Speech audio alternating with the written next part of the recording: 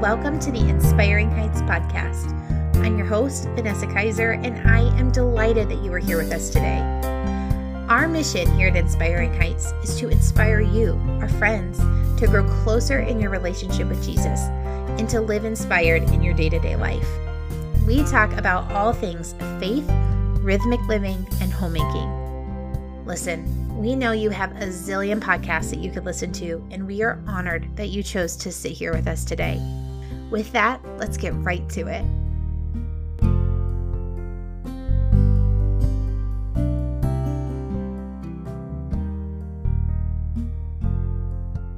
Earlier this winter, I did a podcast on morning and evening routines, and I will link those episodes here in the show notes in case you didn't have the opportunity to listen or you need a little bit of a refresher. But in the evening episode, we talk about resetting our day in preparation for tomorrow, which I'm a huge fan of. In today's show, I want to zoom out just a little bit and talk about resetting our weeks. Now, in all of my wildest hopes and dreams, a weekly reset in the Kaiser household would take place on Sunday before our work week starts. But here's the deal. Hubby and I try to be really disciplined in practicing the Sabbath. And while I think the Sabbath can happen on any day of the week, Sunday is the day that works the best for us to do it. Now, the Sabbath is a whole other topic that's probably like 3 episodes long. So I'm not going to go super deep in that here. But in short, it's a day of rest. So we don't have any hard and fast like thou shalt not do dishes on Sunday kind of rules. But as time has gone and God has worked on my heart, what I've been able to honestly say is that I love when my week is reset, and I don't really find the act of doing it super restful. It sort of just feels like another day, and that's not what I want our Sabbath to look or feel like. So I tried to reset on Saturdays, and always with such good intentions. But generally one of two things was happening. Either I didn't totally get to it because there was other things that rose to the top on the importance list, or I would do a reset, but then whatever we did on Sunday could mess it up. Like if I decided to bake or cook on Sunday afternoon and made a mess of the kitchen, for example, I was always really disappointed on Monday morning. So finally, I resolved that neither Saturday nor Sundays were working super well for my weekly reset, and that I really officially needed to move it to Mondays. And that meant a few things had to shift for me. So first, I had to let go of those hopes and dreams of the full reset being totally done when I woke up on Monday morning. The second thing is I had to drop my Monday morning to-do list from everything except resetting and quiet time. So no podcast work on Monday mornings. And third, I had to decide what I exactly meant by a reset so that I didn't waste my time spinning on Monday mornings trying to figure out what I was doing. And listen, I am all about getting up early, but heaven knows if I go to bed without a plan for what needs to happen at 5:20 tomorrow morning, when the hatch light is shining bright and my little flute alarm is going off, I will for sure hit off and not get out of bed. So let's get into the nitty-gritty of a weekly reset. First things first, we have to know what the most important thing is to us before we can ever go about executing consistently and well. Here's a few things to think through. First, what is one thing I wish was done every week but never seems to be? Second, what is one thing, if it were pre-done, could make every single day of the week easier? And third, what is one thing that could help us either get out the door with less stress in the morning, or if you're a stay-at-home person who generally doesn't have outings first thing in the morning, what is one thing that could make our mornings more peaceful? These questions aren't a magic bullet by any means, but answering them will certainly help to highlight the areas where we could use a little reset to get our weeks on track. I don't know if you're anything like me, but when it comes to things like this, I can get really excited and take the go big or go home approach like nobody's business. The problem with that approach in resets like this is that generally I end up going home because going big is overwhelming and generally it is not sustainable for very long. It's good to start out what we might ourselves consider to be a smaller reset and grow from there. By naming what's most important, we already have our focus area set for us. And then from there, it's just good to take those bigger focus areas and break them down into tangible small tasks. For example, meal planning and preparing is like a huge dream of mine. But in total transparency, it is not something I've been able to get off the ground right now. I think I've told you that before. I really want it. It's just that this season, I haven't been able to do the lift. And every week, I think it would be so handy to have a meal plan and actually follow it. No deciding what I'm going to make for dinner each day because I've already done all the deciding and it is all prepped. I just poured and heated and what a dream. But since I can't get there in this season, which stay tuned because I'm real hopeful that it will come in the future, I have started to make small steps by moving to food prep. So on Mondays, I wash and chop some vegetables, maybe cut up some salami for snacking, make a loaf of bread to eat with a meal throughout the week. Whatever I can do to make mealtime easier throughout the week, I try to do it on Monday. I took a big task of meal prepping and I made it smaller and more manageable. It is okay to have big goals that this season of life just doesn't allow for us to accomplish. But generally buried in those big goals is a small but very tangible and mighty step that we can take to get us closer. I talk about this all the time, but I really like to write things down. Maybe you like to type them on your phone or print them off the computer and laminate them, whatever it is for you. I would super encourage you to make an actual task list from your most importance so that you can see it right in front of you. Then we have to do this ugly adult thing we call prioritizing. Our punch list may be very worthy, but if we only have 45 minutes for a reset and our list is 3 hours worth of tasks, well, we all know where that ends up. Abandoned in like a week. I feel like I can't say this enough.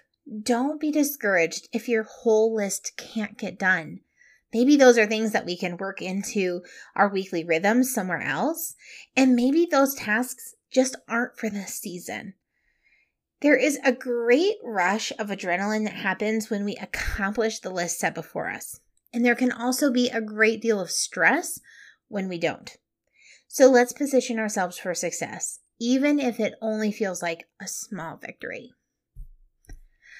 Once we have our list, our next step is to block the time off.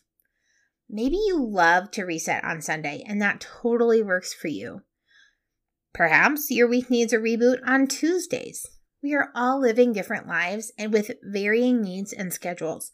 So for things like this, we just have to figure out what works for our season and run with it.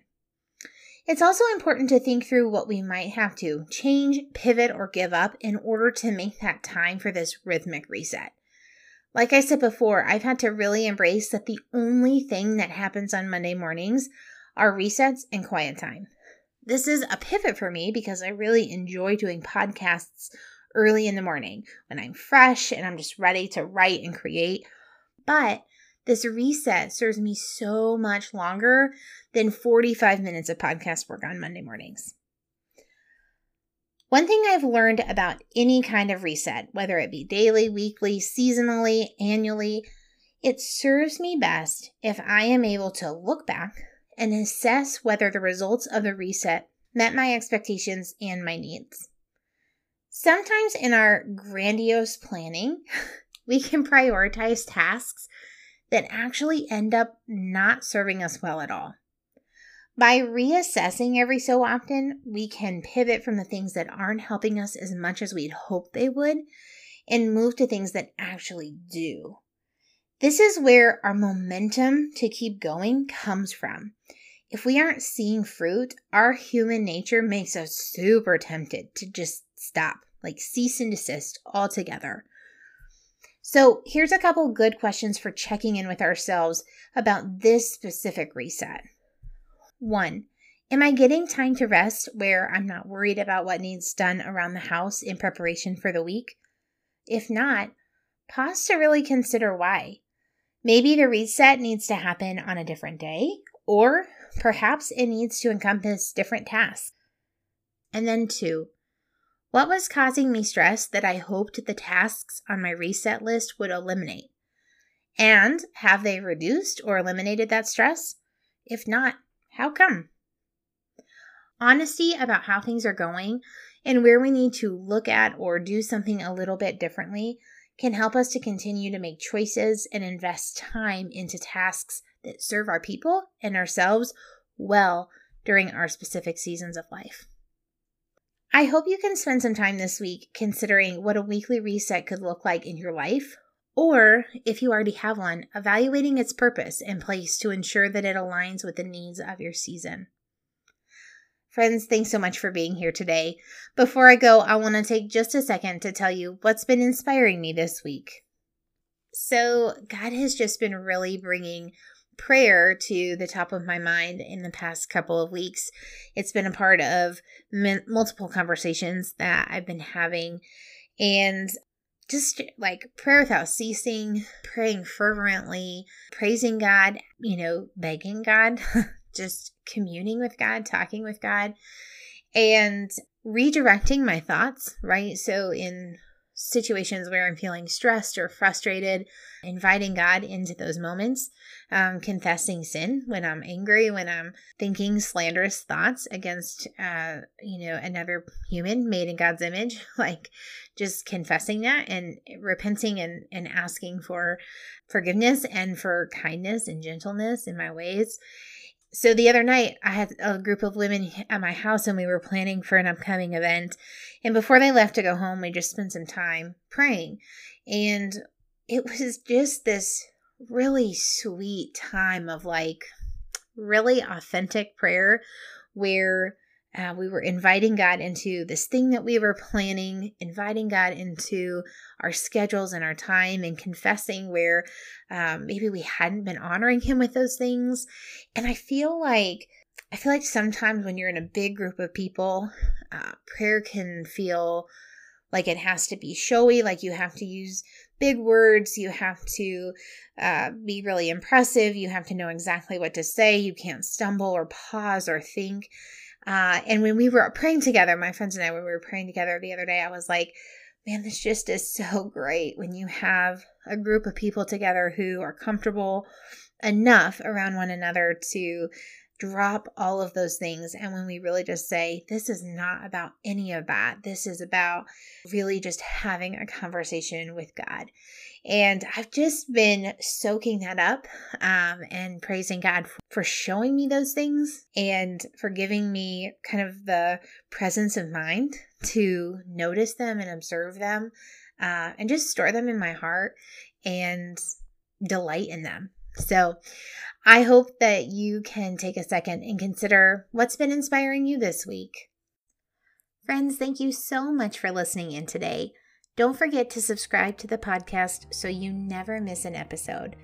If you're so inclined, we would love for you to leave a review of the show wherever you listen to podcasts. This helps potential new listeners to get a feel for the show before they even hit play. You can find us on Facebook and Instagram at Inspiring Heights. If you haven't already, you can sign up for our newsletter, Inspiration from the Moment, by visiting our website, inspiringheights.org, and hovering over the Contact Us link. If you have friends that aren't yet subscribers, please share the podcast with them if you think it's something that would be helpful and inspiring to them. Okay, friends, until next time, take a deep breath and be inspired where your feet are. Bye for now.